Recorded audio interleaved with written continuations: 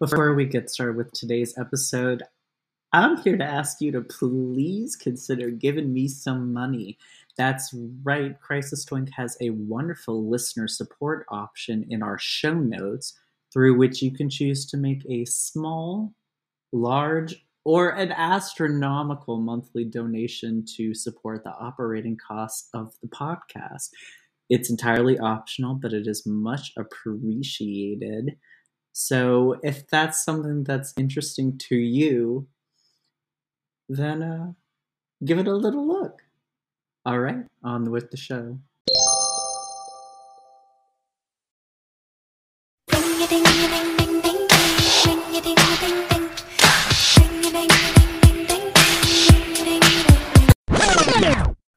Hey girlies, welcome to Crisis Twink, the podcast where we ring the alarm about cultural emergencies. Whether it's a flop album, an insane headline, a problematic fave, or just something that needs to be urgently discussed or you'll die, we're going to revive it and make sure it gets the medical assistance it so desperately needs.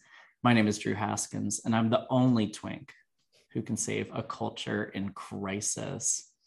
Joining me today is a TV writer, LA extraordinaire, diva. You may know his work from such shows as the Will and Grace reboot and Queens on ABC. It's Gus Hickey.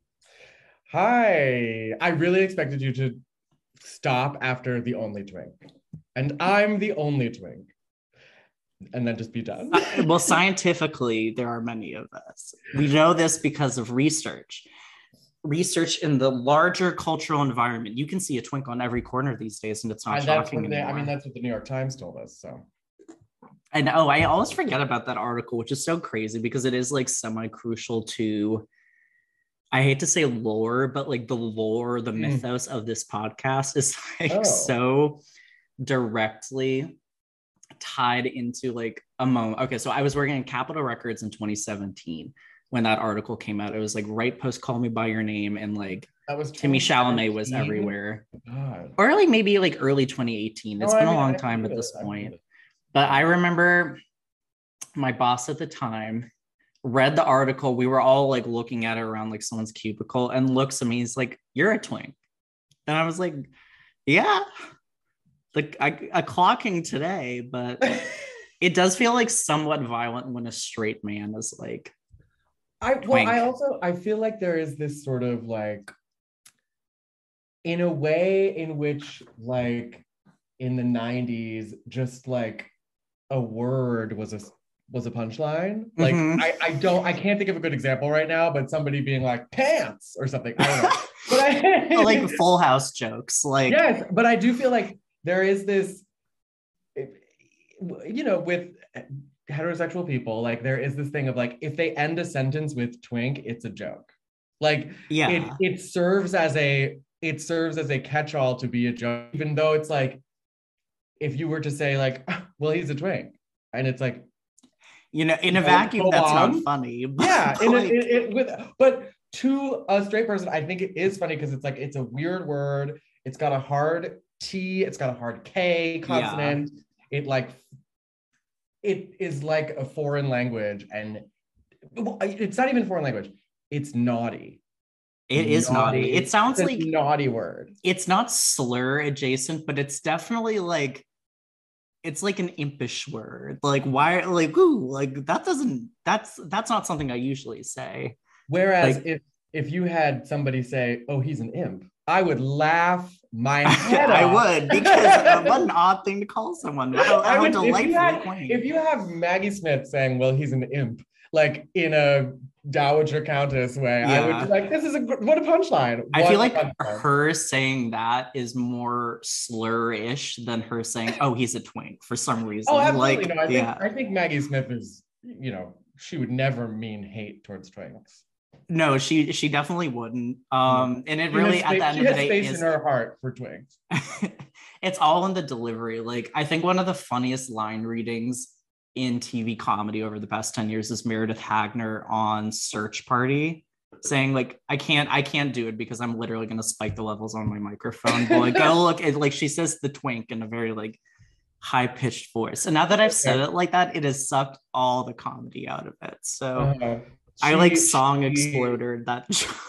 by accident. But she like, yeah, once now that we've heard that, we can't go back. Can't go back to what Twink was before. Just indelible image. Yeah. And that's icon behavior at the end of the day. And that's something we love. I mean, I think Meredith Wagner is an icon. And genius. And I would never watch that movie that she was in, but I appreciate that she was in that movie. With John Cena? Yes. Someone was telling me the other day that they actually really liked it. And now I don't remember who it was, but it seems like something to like just put on one day. So like if I can remember what it's called, I'll do it. I'm sure it would be fine. And she's fantastic. So I'm sure it would be enjoyable. It's also, it's kind of like, remember when you were like 11 or 12 and just like all movies were good? Yeah. Like anything that would distract you for 2 hours was amazing. And then you reach the age of like 13 and you're kind of like, wait. No, I think that movie was bad. Things can be bad. I remember so acutely, like my specific movie going experience with this was the David Spade vehicle Racing Stripes, in which he played like a zebra who ran in the Kentucky Derby or something like that. I went to go see that with I think my granddad, who was like such a saint to like take me to the movies to do it, because he does not that really movie like specifically. Movies. No, that I know is so crazy. Like he really sat with me through like some swill in the movie theaters in like the early 2000s, like Kangaroo Jack, Racing Stripes. Oh no, he had to put up with me getting severe dehydration at the Dennis Quaid movie, The Rookie, in which he plays like a 45-year-old baseball player. Oh my goodness. I ate so much popcorn that like I almost had a kidney stone in 2 hours, in a 2-hour span. That's really that shouldn't be possible. Yeah, that's really scary. You should be able to sue for that. I should be. I'll sue Dennis Quaid for everything he's got. Yeah, sue the editor for the movie being too long. I think it was like a hot hour 50, but like, no, I'm sure it was. It was Disney. I'm sure it was very tight. Oh yeah. But no, I mean, just like, you know, we have trauma at the theater. Like there is much joy to be had, as Nicole Kidman would say, but there's also a lot of like negativity and poor ideas and just like general bad sentiments that like we shouldn't necessarily be like continuing. But like I remember when I was the first movie, speaking of trauma, I remember the first movie I saw by myself, in which I lied to my parents and told them I was going with friends because it was The Mummy Returns and I had to see it opening weekend. I was so obsessed with The Mummy. I was like, I must see Rachel Weisz. I must know what she's up to. And I must know why she's in Egyptian face in the trailer. Yeah. And that's really bad. But I lied to my dad and I said friends and I went by myself and it was so sad. That's cute though. And honestly, like a great movie to just watch by yourself too. Like good little popcorn flick. I mean, it's not as good as like the first one is like so good, but like the second one's the second one, honestly, I love the second one and I love the Egypt scenes, but it is really hard to watch. Sequels are hard. Well, speaking of, I don't have a segue here. We're just gonna move on to my first game. We're gonna play Go Call the Governor. So I'm gonna present you with 3 cultural scenarios from recent and/or ancient history, but not ancient Egyptian history. I mean, see, there we go. The segue comes back around eventually. We should call the governor on the Rachel Mummy Returns. Yeah. No, I like that. That absolutely, we need to like ring a bell about. That's a different time. Yeah. So you're going to decide whether or not the governor needs to be called in any of these scenarios. No wrong answers, but your choice is binary. Does the governor need to be called or not? Okay. So let's play. Topical. The Met Gala. Does the governor need to be called? On this one specifically, or on I mean, sure, I guess in general, but this one specifically because we are recording this episode the night of. Oh God. Damn. That is such a. I'm going to say no. Okay. Because, and especially because of this one specifically, I think there is. It's such frivolity and it's such excess and it's completely useless, but it is, you can't eliminate all of that from life. And you can't just be, you know, due to current events, you can't just be sad and miserable and desperate all the time. And there is a, like, something to be said for like worshiping idols. Sure. Yeah, there's that mommy returns thing again. No, it is nice to have a little bit of levity and a little bit of like glamour, even if like the gap between the glamour and our current reality is so vast. And to be fair, like, I mean, for full context for people, we are recording this episode 25 minutes after it was announced that Roe v. Wade is likely to be overturned by the Supreme Court. So, you know, we're operating in a little shell shock state here. But it is like, but it's not like they knew that. Like Blake Lively did do her tearaway 4 hours there's ago. always, you know, there's always bad things happening. There's always going to be bad things happening. And it raises money for something. Yeah.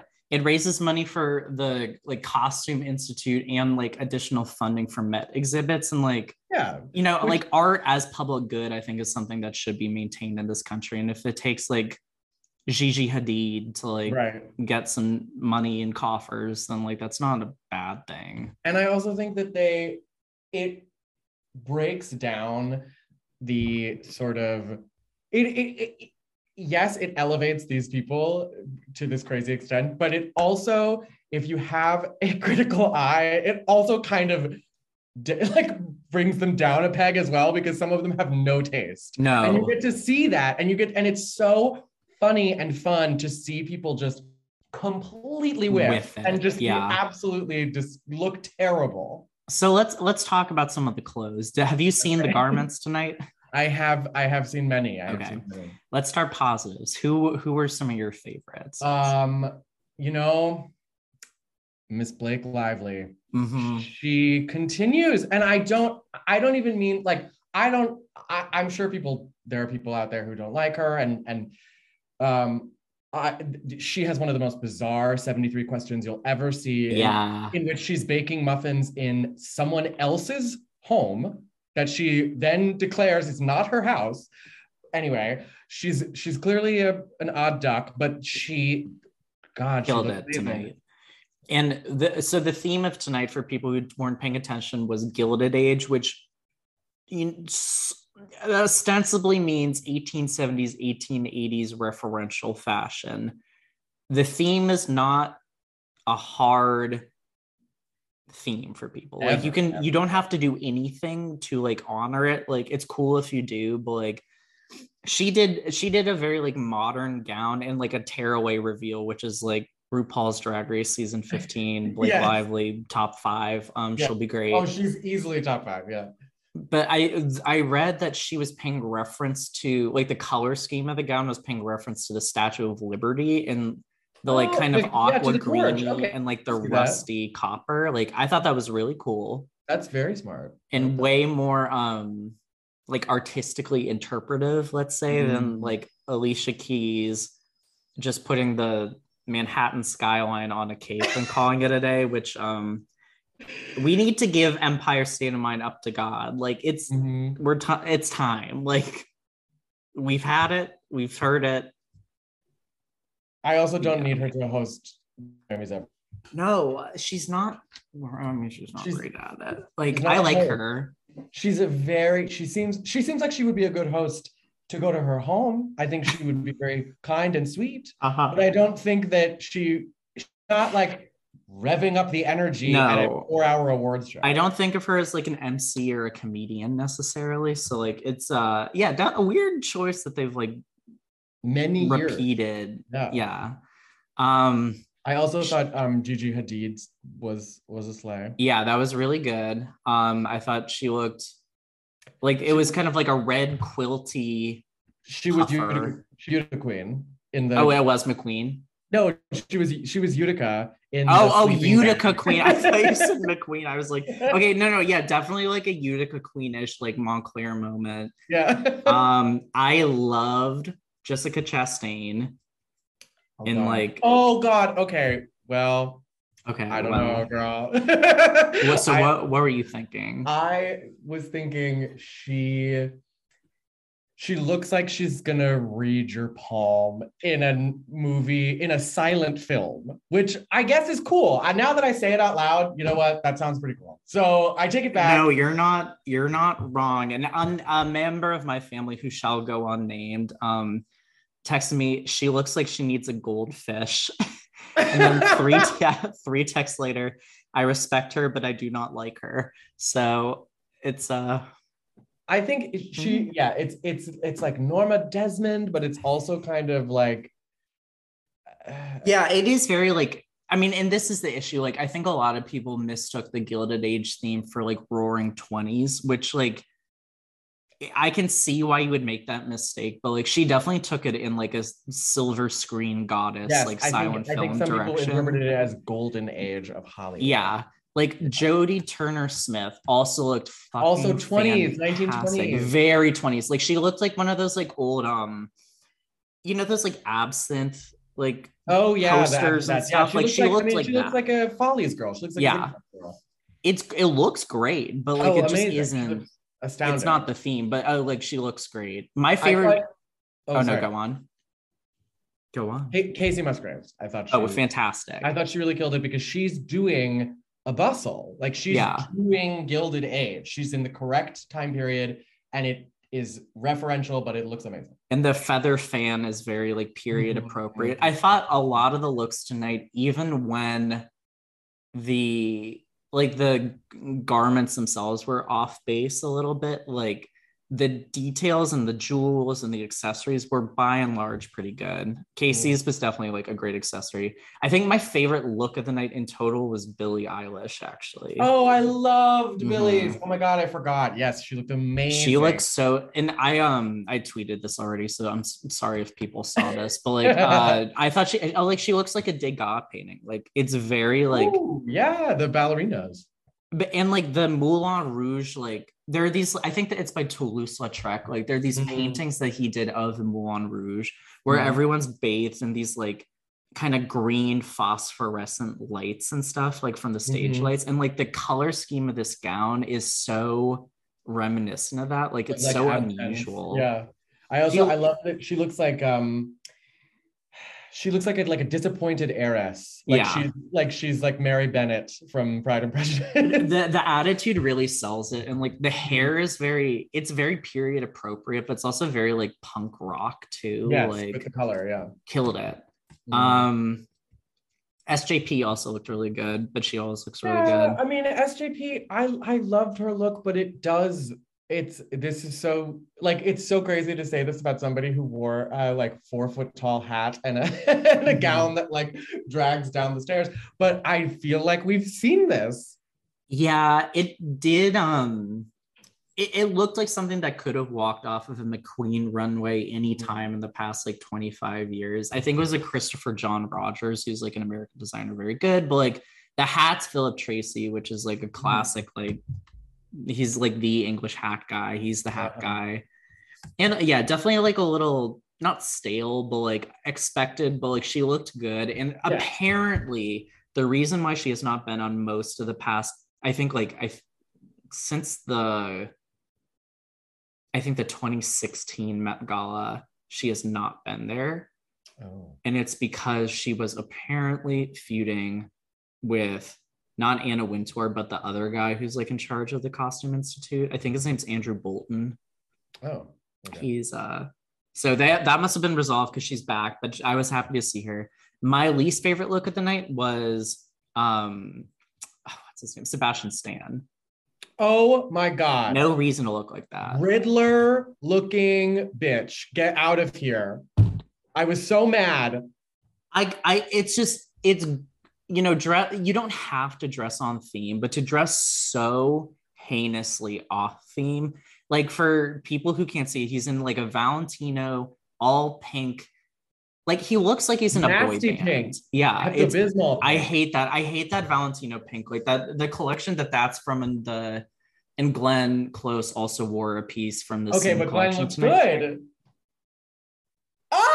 Okay. I almost never like what she wears, but like I think my main issue is that pink is very unsophisticated. Yeah, that particular pink. But the other thing is, I also, yes, he's off theme. I think it's sort of like American streetwear because the other part of the theme is like America.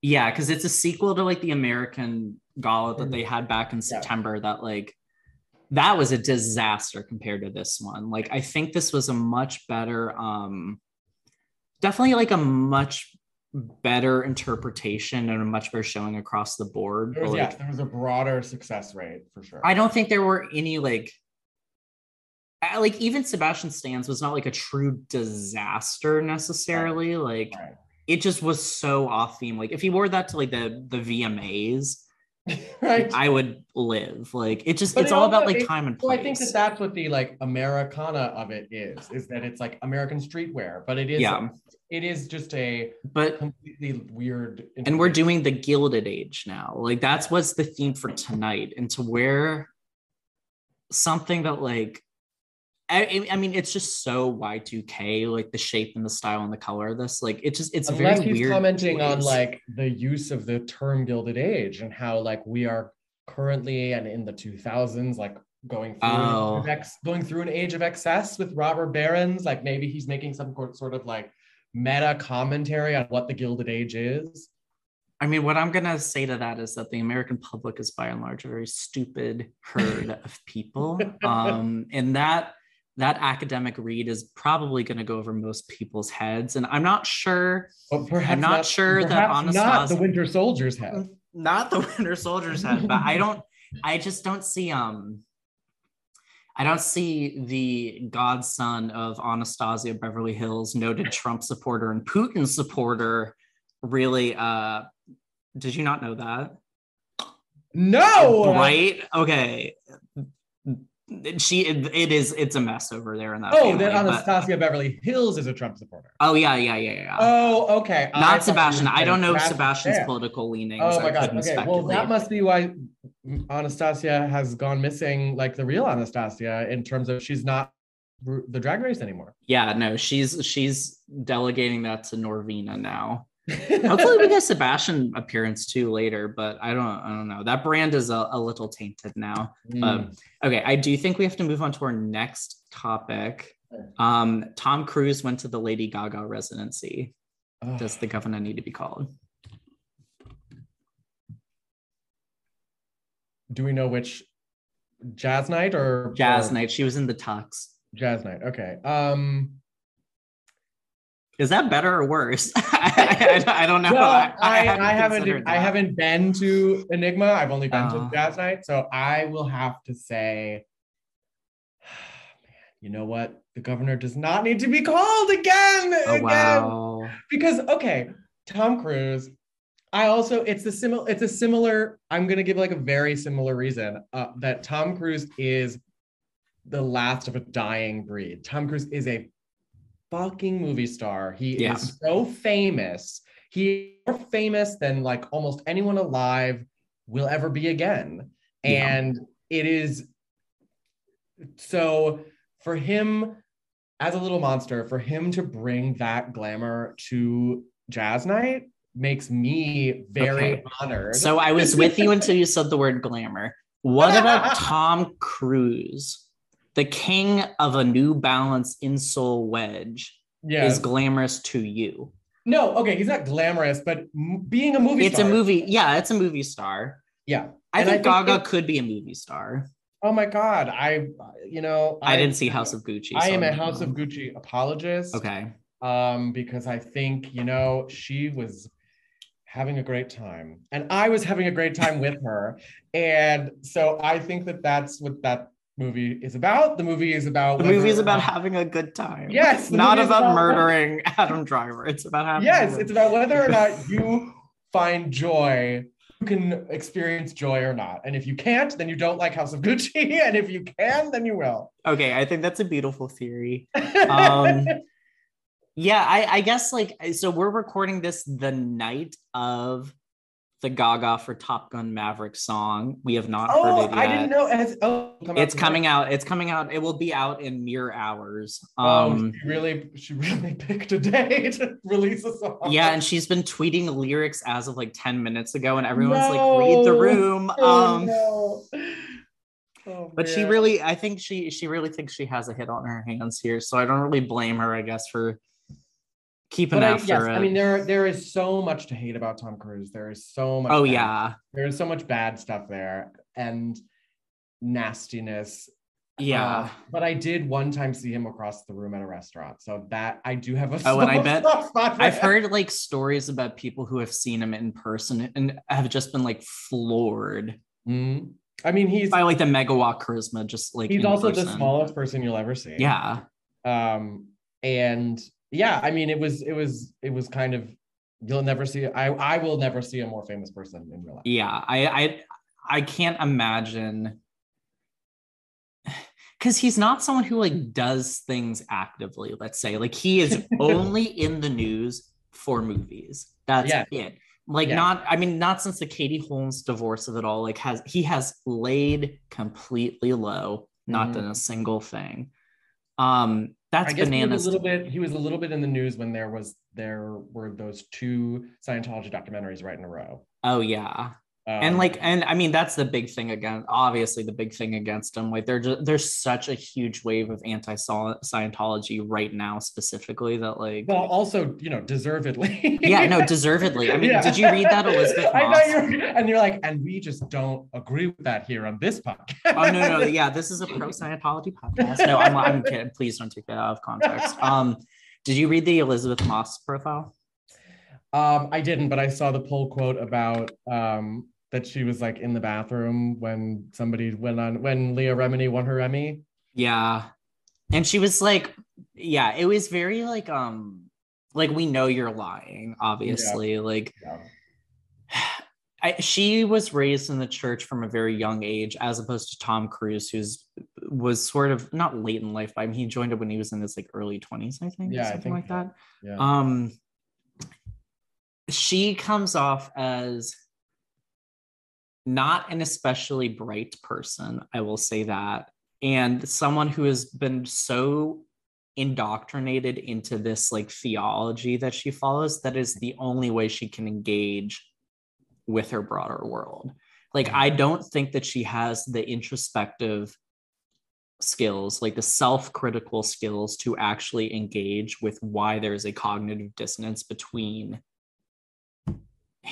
doing stuff like Handmaid's Tale and Shining Girls versus like the abuses that's being perpetuated by her own church. Like, I just don't get the sense that she can. And there was a thing about like, remember when she won her Emmy for Handmaids and she kept saying fuck. Yeah. And in the speech, and was like getting bleeped and then sometimes not bleeped. And she said it many, many times. And apparently there's some sort of like, it's some kind of, I want to say, dog whistle to other Scientologists if you swear a lot. It signals something. I am full conspiracy theory here. I'm full conspiracy theory on Scientology because Scientology itself. No, it is like it is okay, but it is like as like conspiracy-ish as it is. Like when I first moved to LA, my apartment in Silver Lake had 2 Scientologists in them separately, not in the same room or not in the same apartment, like separately 2 Scientologists. And within a week of me moving in, I knew that those 2 people were Scientologists, and I started getting mailings. My writing partner, her father, they live near Clearwater, which is the like Sea Org, yeah. Yes. And so when he was in his 20s, he went to some meeting and signed up for the mailing list, and then he never was interested and saw the error of his ways. And then he still, to this day, he is now 70 years old. They have moved like 7 times. He still, to this day, gets mail being like, hey, Jeff read out. You want to think about it again? And I don't remember 50 years ago. And they can access that information though, like the mailing information, all that, because they're classified as a church. Like it's the same reason that like my dad, like his like Presbyterian church growing up or whatever in Ohio still sends him happy birthday cards to this day. Well, I don't like that. No, but like they can do that. Like legally they can do that. Like, and you know, it's crazy. So in the UK, there was a big court case and they declassified, they classified Scientology as for profit and not as a religion. Oh, in the UK though, not here. Just in the UK. So in the UK, Scientology has like not thrived whatsoever. Well, that makes sense because you don't really hear about like a lot of like UK Scientologists, I feel like. Correct me if I'm wrong, but I feel like all the big ones are like American these days. Like between Elizabeth Moss. You know where I bet Scientology would thrive? Where? France. Oh, I believe it. No, I do. Like they have a very like they do like glom onto ideas and in radical movements very easily over there. I sound like some like old like hippy dippy guy, but like the French. I know, but like you watch. I'm just imagining Marion Cotillard would be a Scientologist. Oh no. Well, we can't go down that road again. I got like a little bit of angry tweeting the last time I talked about her conspiracy theory views, but to tie a bow on this, what do you think Tom Cruise's favorite Gaga song is? I don't think I have an answer to this because I don't think he listens to music, but he probably does not listen to music. I don't think he listens to anything. I just think he sits in silence. Yeah, maybe some noise canceling headphones, but that's as far as it goes. Man, you know, I bet it's something really. I bet it's like Bad Kids. I bet it's like not a good song. Something like very like. I bet it's a deep cut, but a deep cut of a. It's like "Come to Mama" or something like something like really like what, but. Yeah, he's like miss me with that gay shit, like the Americana. That's the good stuff. Or he like, you know, takes off his shirt and he's got that "Born This Way" tattoo on his back. yes.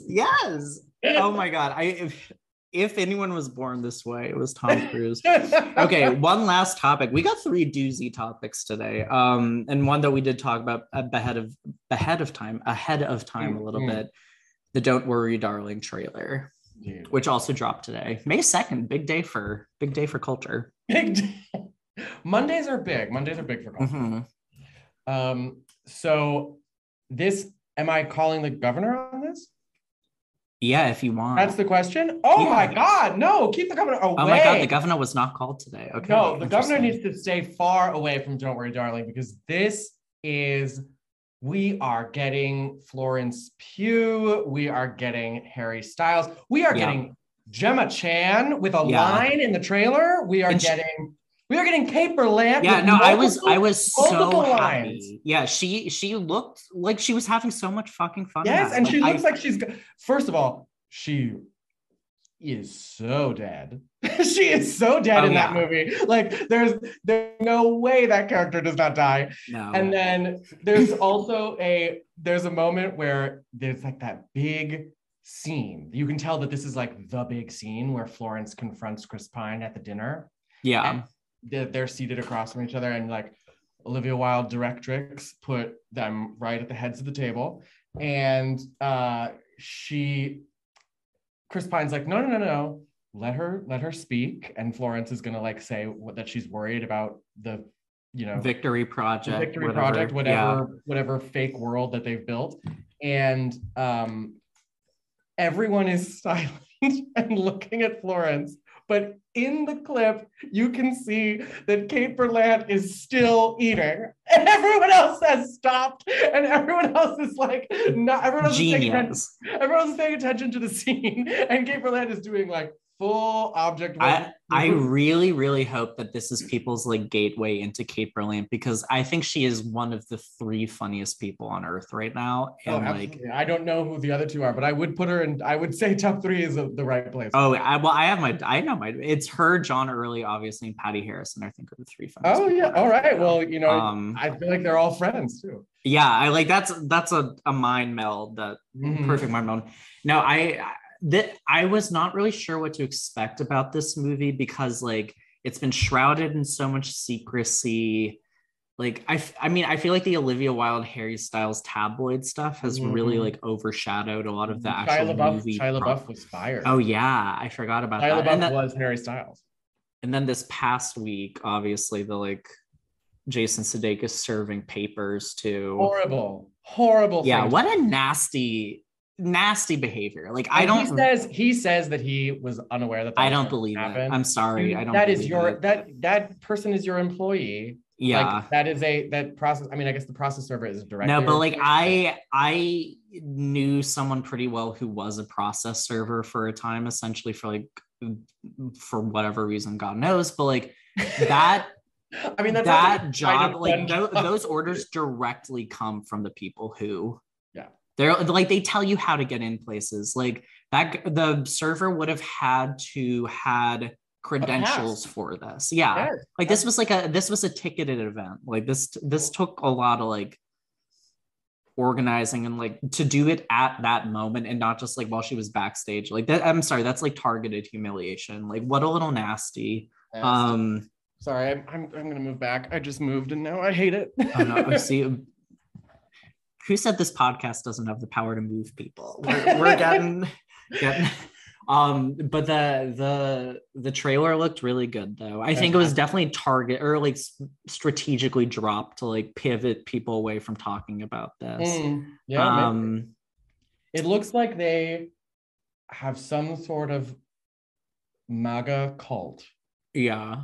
And that, because when he says we're not moving backward, we're moving forward, they have it's clearly present day or perhaps future, and they've created some sort of antiquated 1960s like commune.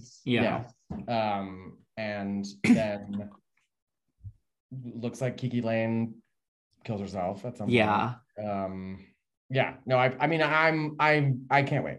It must be said that the cast for this is so stacked. Like we've talked about all these people who are like so fantastic in their own right. And like, I mean, Florence Pugh is one of the most exciting actors we have right now. I'm very excited to like see her in this. We love seeing an alto succeed. Yeah. Like a husky voiced queen. And everyone looks so good. Like I love this like 60s Palm Spring aesthetic. Like it's one of my favorites. I was just thinking that Chloe Grace Moretz must want Florence Pugh dead. Oh, dead. Just and like talk about someone who looked horrific tonight. I didn't see her. She completely whiffed on the theme and thought that she was dressing for like Marie Antoinette circus, and she's she looks like Mozart. Like it is a really tough look. I don't know.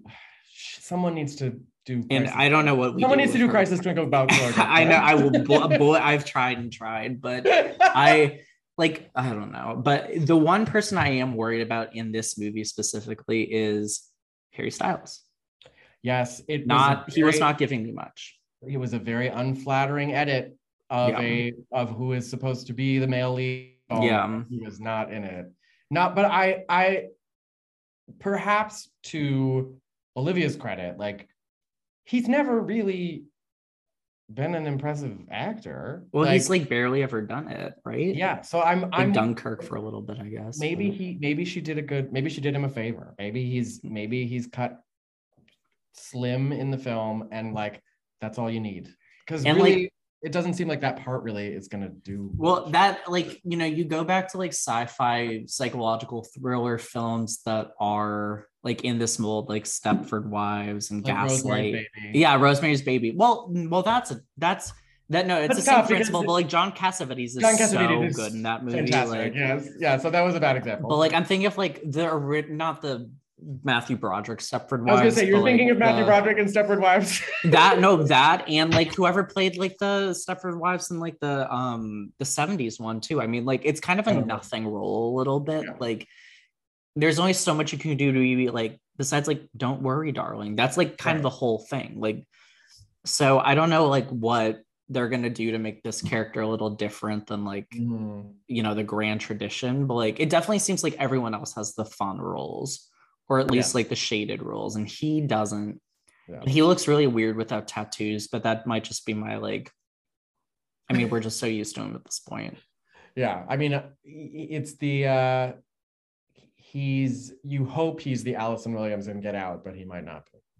I would love that. Right? I would love that. They should put Allison Williams in this movie. Like Allison Williams, God, another crisis twink. Crisis twink needs to save her. Oh, I think she's doing okay. Like she's like that Megan movie poster that went viral. Oh, that's her. Yeah, she's in that. Like she's had Is she the doll?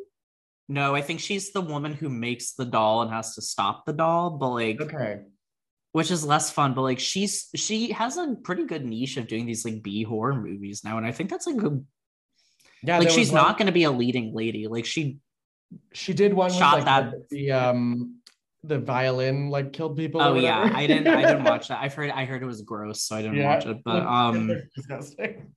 No, like after she did Peter Pan Live, like I think it was kind of crickets for her on on doing like real A-listy stuff. I appreciate that she took a fucking swing. Yeah, it's hard to not, as we've seen with Beanie Feldstein, it's hard to not be able to sing and then do a musical. Oh, Beanie's gonna be fine.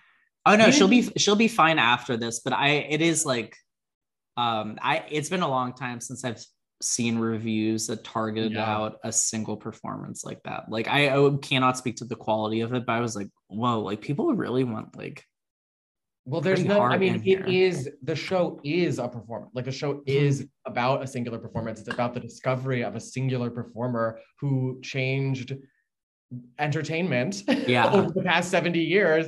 And you're sort of to assume that you are just gonna like pop in and do a high school production of Funny Girl is not no. And not only are you like doing a show in which like the character is the centrifugal force to the entire enterprise, you are filling Barbara Streisand's shoes, which is impossible. Like you can't do it. The only one who could do it is Lea Michele, and I cannot. I don't want to take any feedback. No feedback. No, she would have blown the roof off. Yep, she would have crushed it, and that's that on that. All right, and she would have shit in so many wigs backstage. Okay, all right. Well, we have to go to break on that one. But we will be right back. And we are back. Let's move on to this episode's cultural emergency. Gus, what are you rushing to the ER today? Okay. I am rushing to the ER. Jennifer Garner, specifically Jennifer Garner's social media, maybe. I think Jennifer Garner in general, I'm worried about her because specifically, okay, so it's the 20th anniversary of the premiere of Alias, and she joined TikTok to celebrate. And it was also recently, like last week, it was like her 50th birthday. So she's having her like diamond jubilee right now. Truly, she's having like a bunch of life events at the moment. And she posted this Instagram recently that was like about the 20th anniversary of Alias. And it was her going to Instagram being like, can anyone help me find my friend, Carl Lumbly, who was her co-star on Alias? Yeah. And the thing that she posted was a screenshot of her texting a number that she had saved as Carl Lumbly. And she texted, hey, Carl, it's me, Jennifer. And you don't see that part, but then you see where it starts and she goes, hey, like something, it's me, Jen G. And then the person responds, wrong number, sorry. And then Jennifer sends a photo of herself looking crazy, like sorry, I didn't mean to use the word crazy. No, we get what you mean. Yeah. But she looks so horrible. And it's just like a selfie of her on her phone, like reverse camera, and it just looks bad. And she goes, "Oh, well, this is me!" Exclamation point. Like, have you ever gotten that, and you look at the picture and you can't help but laugh, because have you ever gotten that text from a spam bot that is like, "Hey, I'm in town. I know we spoke about getting together like last month," and then you respond, and then you send sorry, wrong number, and then they send you a photo, and they're like, "Oh, well, how embarrassing! Now that you've seen me, can I see you?" No, this is exactly okay. So this happened to me last week. We were together at a wedding, and at the table while we were eating dinner, someone WhatsApps me, because I'm on WhatsApp because of all these like international students in my program. We know this. Someone is like, "Hi, I know you know where my cat is. Give him to me." And the image was just this snatched woman, like complete Zoom filter, like absolutely gorgeous. Yeah. And I'm like, I don't have your cat. I didn't say anything. I instantly deleted. You're smart enough not to say anything, because if you say something, then you say sorry, wrong number, and then they say, "Well, you seem nice." Well, you seem nice. Will you send me a picture of yourself? I'm like, there on Instagram too. There's this. I'm saying woman. I don't know what the gender is of this person, because it's a blank profile with no followers and no avatar, but a person named Princess Patras repeatedly has been DMing me, hi, like clockwork every Tuesday for the past week, or for the past few weeks. Yeah, every Tuesday. Why Tuesday? I think it's a time thing. Oh my God. Okay, oh yeah, so, you're right. But so Jennifer Garner out that she texts like a spam bot. She texts like a spam bot, and she's out here trying. And so she posts that to Instagram, and she still can't find this guy. She still can't find this actor who is, I'm sure, fine. But I'm just like, wow, he must be avoiding her. He must think she is so annoying that he is running away from this woman. It is, and like, she posted a TikTok at the 20th anniversary party that they threw, and he's not there. Like, it is just like this like sad, embarrassing saga that is going on for her. And I don't know, I'm really worried. She's had such a weird career, because to me, she pivoted from like sexy ingenue to mom overnight, like immediately. If you're getting Jennifer Garner, she is going to be a mom, and she's going to be uptight, and something bad is going to happen to that kid. Yeah, like, so just to put in perspective here, when do you think the movie Elektra came out? Oh, 2005. Okay, it came out, correct. When did Juno come out? 2007. Does that not seem crazy to you? Yes. Well, and Juno, she has not done anything besides mom shit since then. And Alias ended in 2005. Oh, wow. Yeah, because I guess it started in 2002. Started in 2001, and Alias ended in 2005, and they did she had her baby. She had Violet Serafina, yes. Violet in 2005, right before she filmed Elektra. And so since she's had Violet, she's done only mom roles. Wow. And I think Elektra was such a disappointment, and such a setback for her, that she was like, I need to reinvent myself. I need to this is not for me anymore. I'm not going to be action heroine. I had such a, probably there's trauma. There's trauma there. Yeah. Much like Elektra literally is, the Elektra syndrome is trauma. Elektra is trauma. So it's appropriate that she was traumatized by it, but it is, I think that was just the turning point. And she was like, I had a baby and I can't do this anymore. That's so interesting. Like, it is such a conscious, deliberate choice, because truly, like, you go through her IMDb and it's every single thing is like Mom, like family oriented. Like she does a lot of like kid movies. I'm kind of, well, I guess she did camping, but I'm kind of surprised that she hasn't moved back into TV. Like, yes. So that was what I think the Crisis Twink needs to tell her, is that we need another prestige drama for her. But so what's coming out for her, one of the reasons why I'm a little less worried about it is the last time I saw him, which is an Apple Plus show that Reese is producing. But again, it's very mom. She's mom in this. And then she's also in the revival of Party Down. Oh. Which is very, very surprising. But we must remember, she is a gifted comedienne. No, she's a fantastic comedian. And I think we haven't taken advantage of that side of her yet.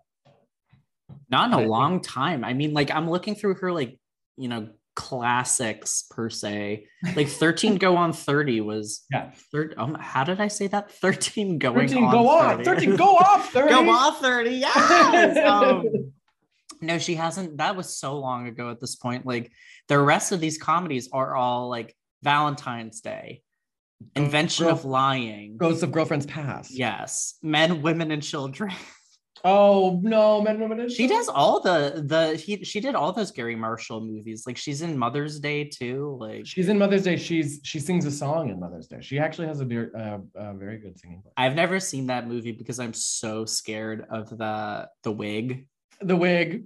We all know the wig. The Julia Julia Garner. Julia Roberts. Julia Roberts is 2010. Yeah. Like a fire demon, like Bob. It is just so horrendous. It's an amazing cultural artifact. It should be in the man. And also, did she not reuse it from something else? I think I saw somewhere that wig is from another one of her movies, and she just repurposed it. Wow.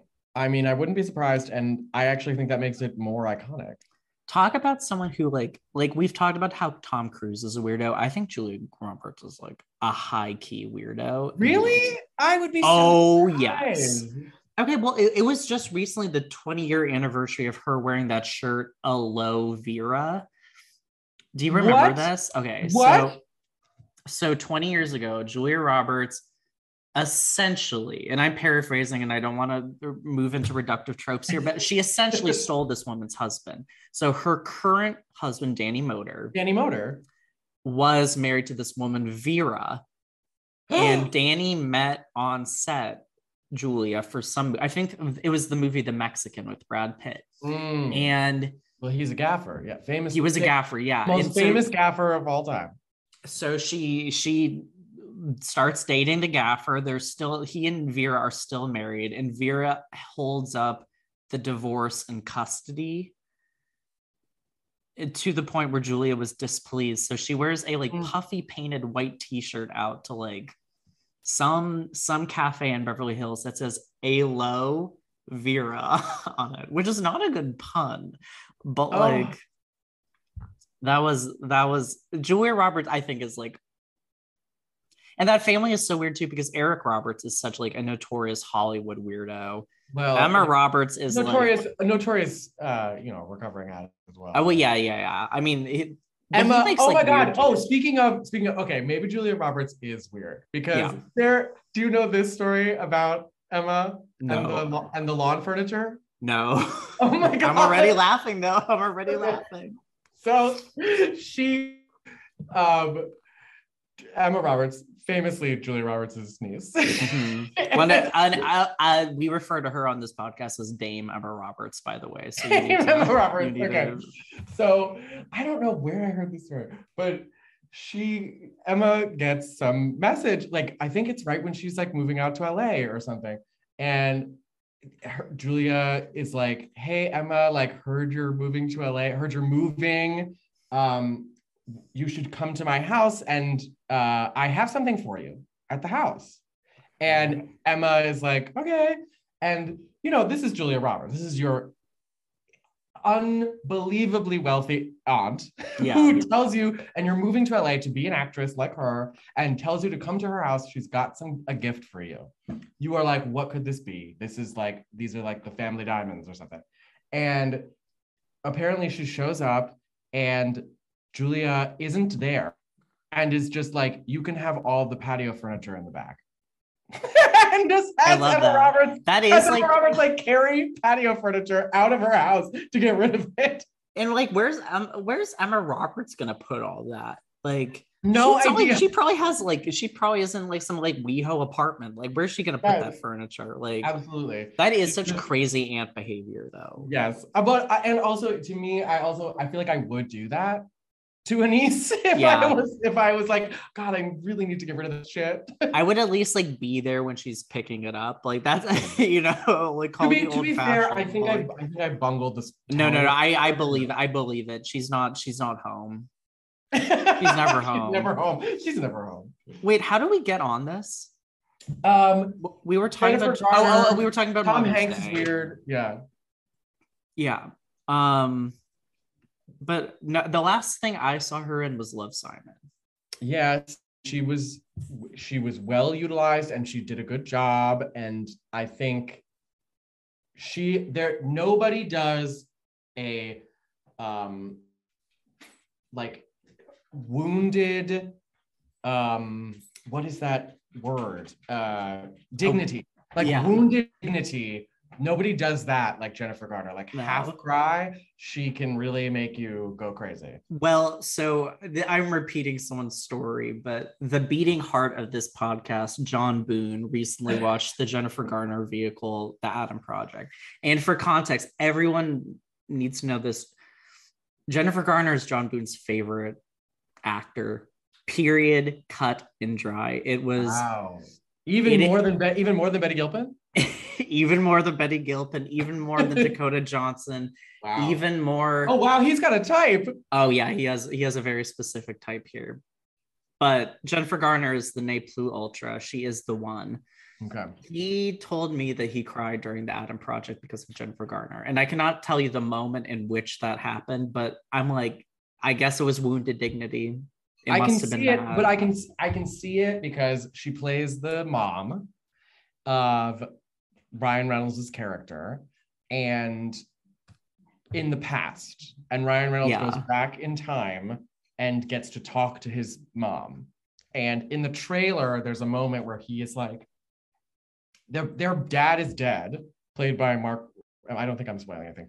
Played by Mark Ruffalo. Mark Ruffalo is in this movie? Mark Ruffalo, I think, is very briefly in the movie. Then what? So there was a 13 going on 30 reunion and no one talked about it.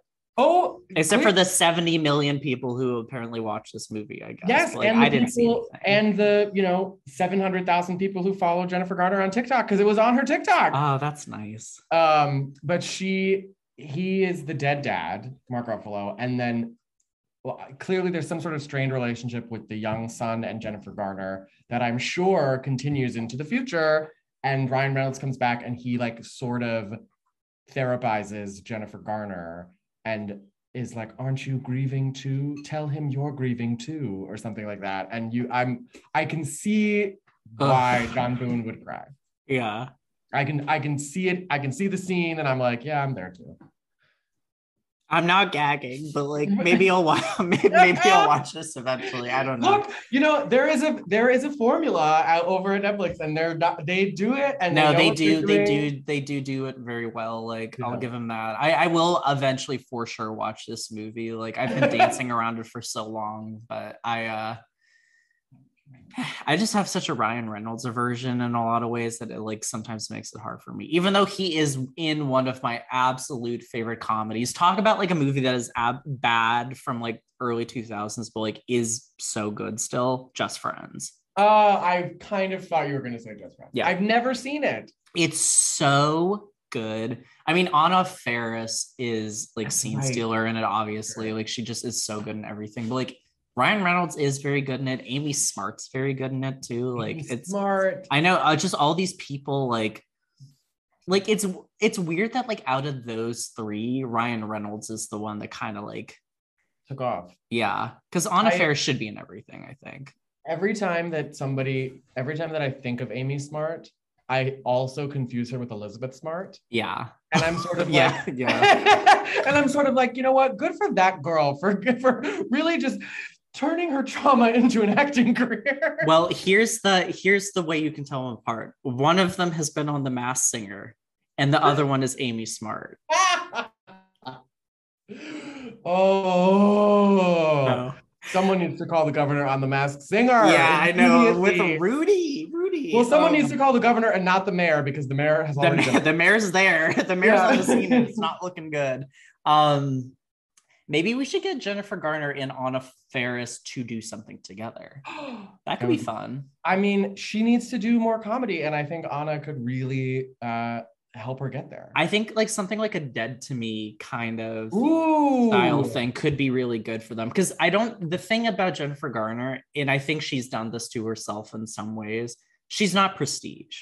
Mm-hmm. She just isn't Prestige. Like, she tried doing the Prestige with Camping, and she definitely had like the misfortune of being on the short end of the like fizzling fuse that was Jenny Connor and Lena Dunham's relationship. Yeah. But like, she needs to do something that's kind of like silly screwball TV comedy. Absolutely. Like a flight attendant-y kind of thing. Like that could be really fun. She'd be stunning. I also think, to her credit, I also think she has, in terms of doing unprestiging herself, I think she's done that somewhat consciously to be the girl next door. Yeah. Like, because that is her brand, I think she doesn't necessarily want to be seen as untouchable in Prestige, which to her homosexual fans is very disappointing. But I think she wants to be Mom. Like, her main business is not main business. I mean, I think her main business is acting, but I don't know. Well, I know what her main business is, and I think this is to your point about her. She wants to be the girl next door. She's on our TV screens every 3 minutes in those Capital One commercials. Oh my God, the Capital One commercials! I do think that was sort of the way we are like 2005 when she had Violet at the beginning of the end. I also think Capital One was the beginning of the end. Yeah, because the ad copy that they made her read, it is violent. It is so specific and microscopic, and it is like, what is going on? Oh my God, save her. It's very weird. Like, she delivers it like very like cute and girlishly, like but she was one of the first celebrities to do that kind of recurrent commercial work in earnest. Like, she was so big, and it was like, oh, like Jennifer Garner's doing Capital One commercials, and it's like, oh, I guess this is it then. And she's been doing them for almost 10 years now. Oh yeah, isn't that crazy? And I also feel like it was a bit of a throwback to like the 70s and 80s when celebrities also did that back then. I feel like, like, what didn't Orson Welles sell like chocolate? Yeah, he did chocolate. Warren Bacall did like Green Mountain Coffee or whatever. Oh my God, right. Those commercials are so good. So I do feel like Jennifer Garner, she was bringing us back to our roots when she did that. Hollywood history, channeling legends. We do love that. I also think that her her other business that she has is this thing called Once Upon a Farm, which is a sustainable sustainable baby food company. And so I think that is also, she's constantly TikTok. I'm not looped in on the TikTok as much, but I hope she's wearing a red wig in at least some of those. But like, my like primary social media presence with her is Instagram. Yes.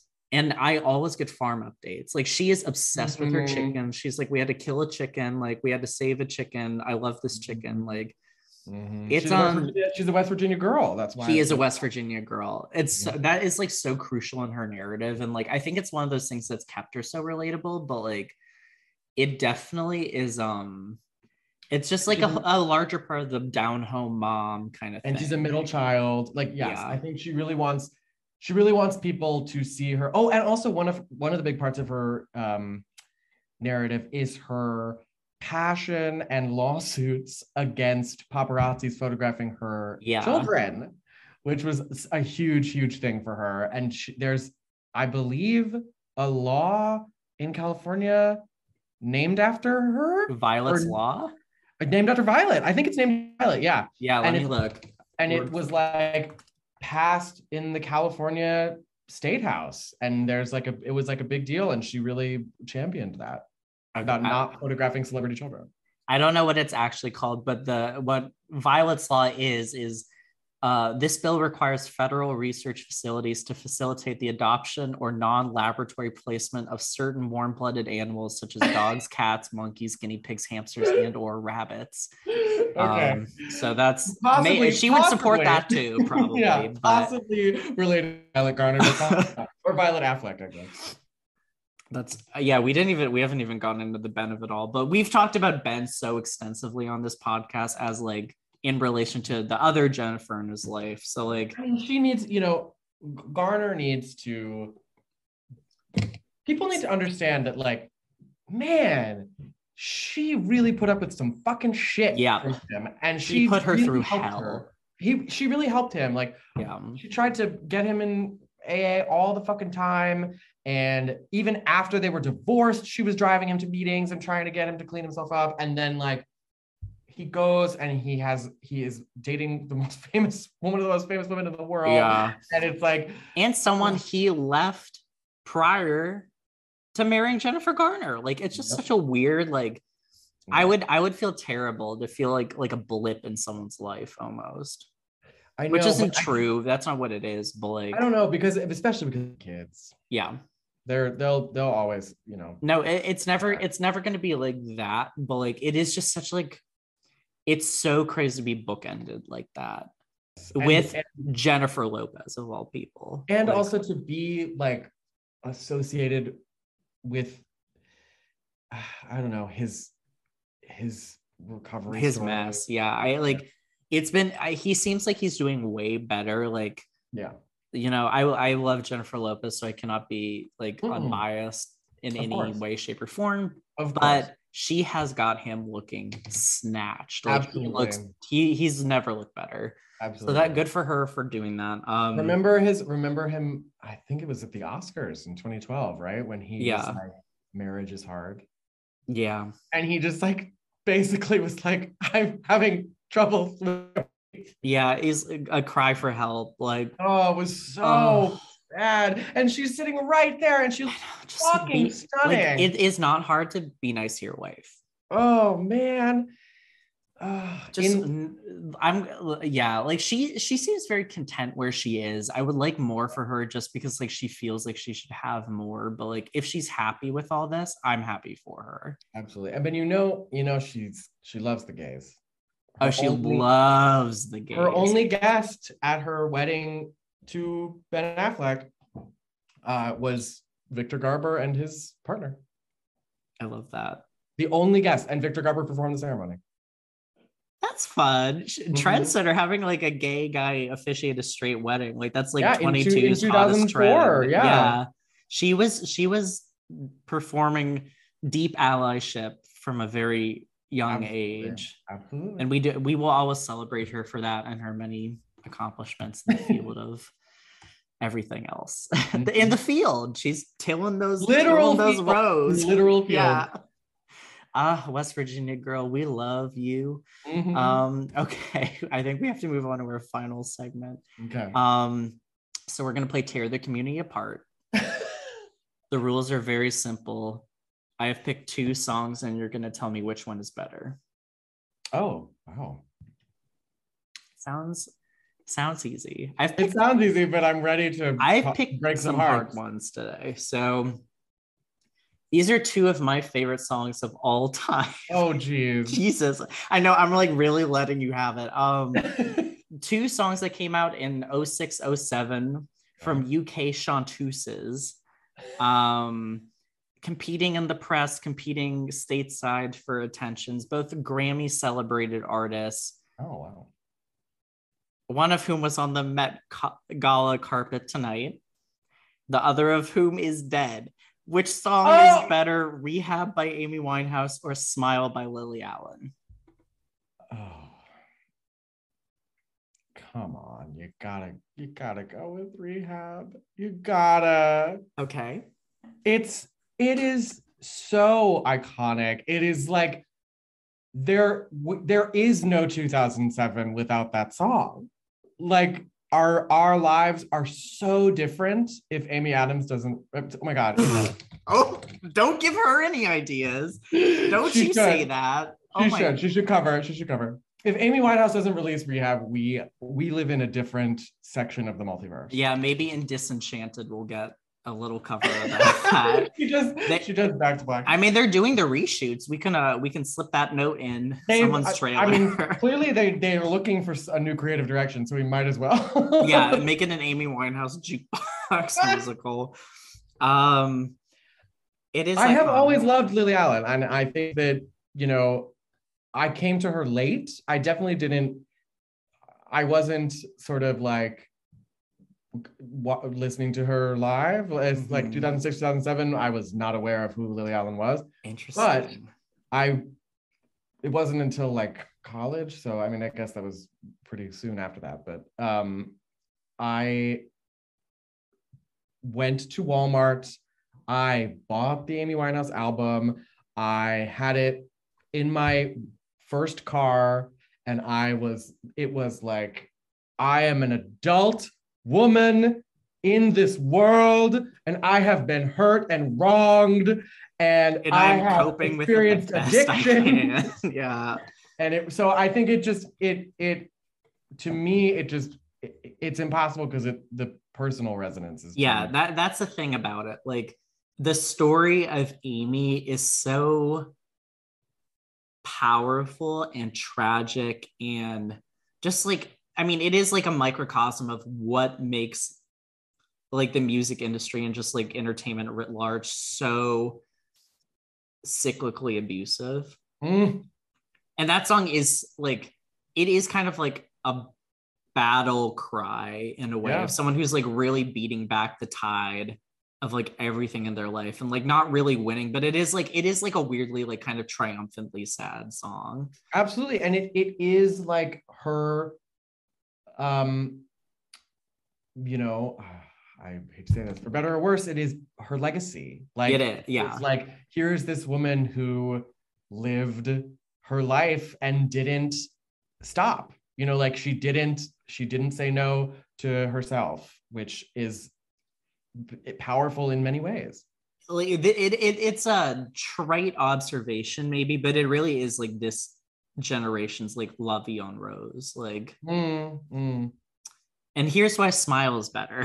So I that your answer is the final answer here, but I am going to go back.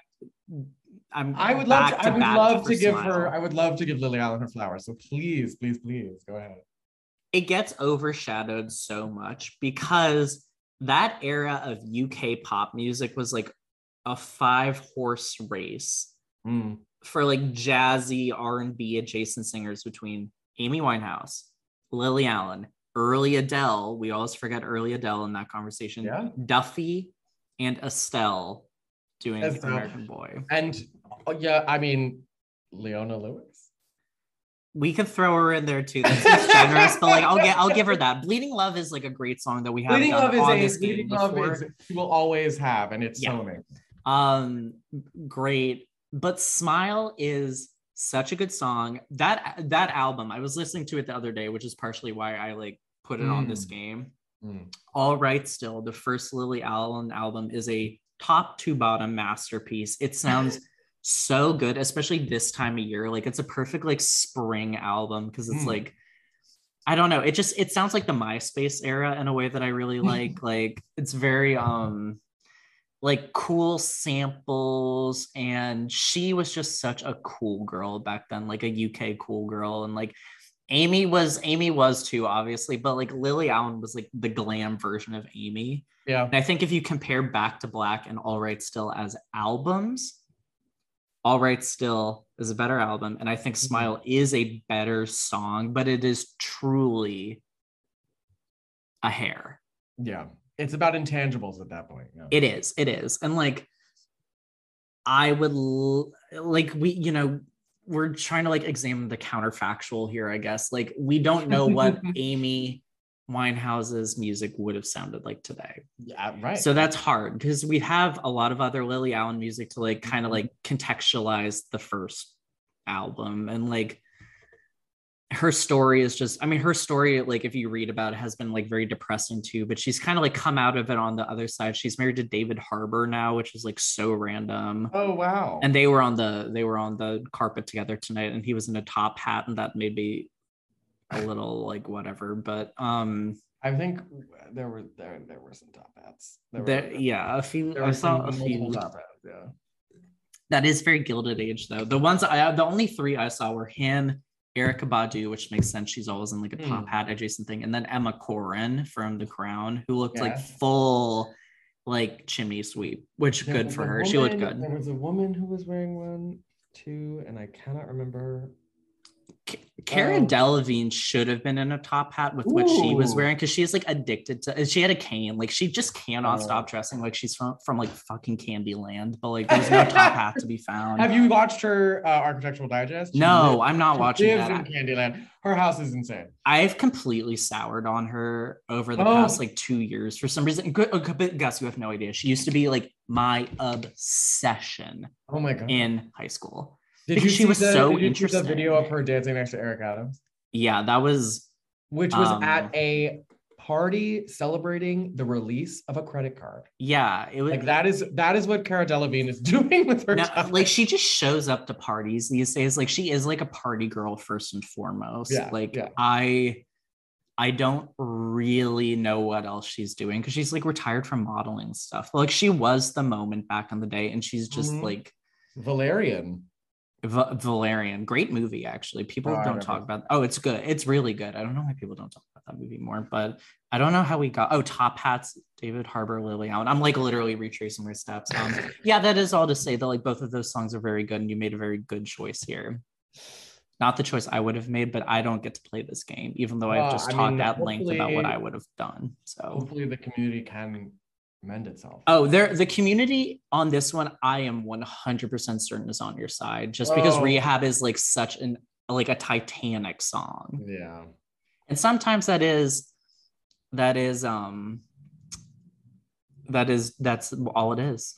I do think that if I had, yeah, I think I picked the easy one. I picked the easy one to defend for sure. But it is also like, there's one song that's truly iconic, and the other one that is like a slept on hit. And sometimes you're just gonna have to go with the iconic. Sometimes you gotta root for the underdog too. And I have successfully gaslit people during this game before into changing their answers. Like mere weeks ago, I got friend of the pod Colin LeBron to pick the Macarena over We Like to Party (the Venga Bus) after wasn't even that persuasive. I just have like such Macarena. A yeah, I agree. There's a story in Macarena. There's like a beautiful story in the lyrics. And the Venga Bus is just a bus. It's a fun bus, but it's like, you associate it with that creepy looking Six Flags man. Yeah. So that's definitely harder. And weirdly enough, like after I think it was after we recorded the episode, and then like a week later SNL did a sketch that was entirely predicated around the idea of that like the Six Flags dancing man is creepy. I was like, how do we someone over there has their ears in crisis. Someone is a friend of the pod. Mm-hmm. One could only hope. No, or not. I don't know. I don't care. People can everyone who wants to listen can listen. This was fantastic, Gus. What a dream episode. Thank you for having me. We got a lot to chew on today. I mean, and now we return to the real world where we have even more to chew on. Yeah. I don't want to like. I know we stay in the Zoom for a little bit longer, just sort of like heads in the sand. That's all I want. I mean, that was why I was like happy that the Met Gala was happening at the same time, because it was like it reminds you that like, sometimes you need a distraction. You need a distraction. You look at something and you're like, okay, I kind of need to like zone out here and like just like. Janelle Monáe also, I have to she looked fantastic. Like people really did look very good tonight for the most part. Like this was not everyone was on theme, but like people were like last fall was a disaster, and like this, it must be said, like people did pretty well. And I think it was a good theme. I wonder if people while we were recording this, someone else came and we didn't see, but I didn't see Kim K. Oh, she wore a She wore the Marilyn Marilyn. Monroe dress from the 1960s. That was $5 million. She was not on theme. She looked perfectly fine, but like specifically, she wore the 1962 "Happy Birthday, Mr. President" dress. Oh, that's what it was? It's the dress that she sang "Happy Birthday, Mr. President." Oh, she didn't. That Marilyn had to be sewn into canonically. That's crazy. How did? Well, I guess like she does have the cultural pull to get that, but like she didn't make it. I like Kim. I'm a Kim apologist, but like she didn't make it look very like iconic. Let's say. I mean, it's tough if the original owner was sewn into it. It's probably not going to be perfect on you. No, it's you just can't go toe to toe with Marilyn Monroe. Like, pardon the rhyme, but Kim is a cultural icon for these times, right? But Marilyn is a cultural icon for all times, and maybe in 60 years we'll be having a different conversation about Kim. It's a little like if Kim tried to do Funny Girl. Yeah. Well, now I want to see that though. I said it and I was like, well, maybe. Maybe she can lip sync Barbara, but if Beanie had lip synced, it would be so good. Can you imagine? Well, if Beanie lip sync, we could have seen Funny Girl at like Akbar. Like, it would be amazing. Which I would die for. You know, some queen out there has done like Funny Girl top to bottom. Yes, absolutely. Like there's no way in 60 plus years. Like this is like we got to get someone on it. But all right, well, this was very fun. Gus, where can people find you on social media if you would like to be found? You can follow my Instagram or my Twitter, which I don't know. You're not going to have much fun, but it's at my last name at Hickey Leaks, like WikiLeaks, but Hickey Leaks. Okay. And anything you would like to promote possibly? Go find Queens on Hulu. So we might get a second season. I don't know if it's going to happen, but go find it. It's very fun. But like, listen to this cast, everyone. Eve, Naturi Naughton, Nadine Velasquez, and Brandy Norwood. What are you doing? Everyone needs to be watching. It's called Queens, and they are queens. You can find this. I almost said this queen. What a bad segue. I'm not like I'm nowhere near Brandy. I'm not nowhere near Brandy.